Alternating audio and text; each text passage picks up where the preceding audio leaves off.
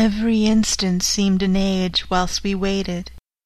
The wind came now in fierce bursts, and the snow was driven with fury as it swept upon us in circling eddies. At times we could not see an arm's length before us, but at others, as the hollow-sounding wind swept by us, it seemed to clear the airspace around us so that we could see afar off. We had of late become so accustomed to watch for sunrise and sunset that we knew with fair accuracy when it would be, and we knew that before long the sun would set. It was hard to believe that by our watches it was less than an hour that we waited in that rocky shelter before the various bodies began to converge close upon us. The wind came now with fiercer and more bitter sweeps and more steadily from the north. It seemingly had driven the snow clouds from us, for with only occasional bursts the snow fell.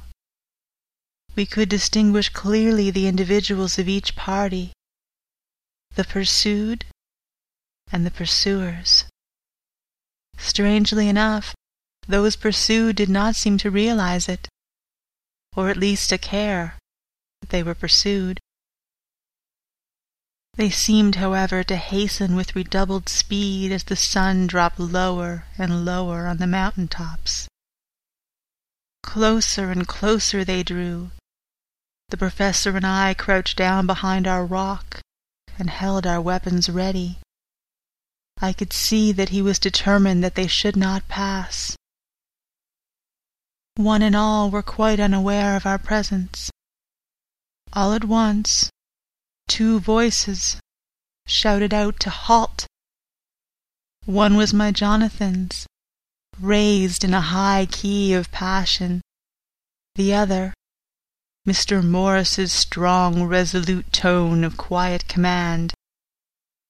The gypsies may not have known the language, but there was no mistaking the tone, in whatever tongue the words were spoken. Instinctively they reined in, and at the instant Lord Godalming and Jonathan dashed up at one side, and Dr. Seward and Mr. Morris on the other.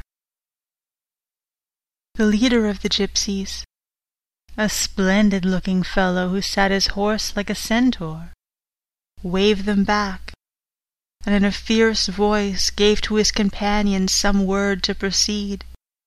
They lashed the horses, which sprang forward, but the 4 men raised their Winchester rifles, and in an unmistakable way commanded them to stop.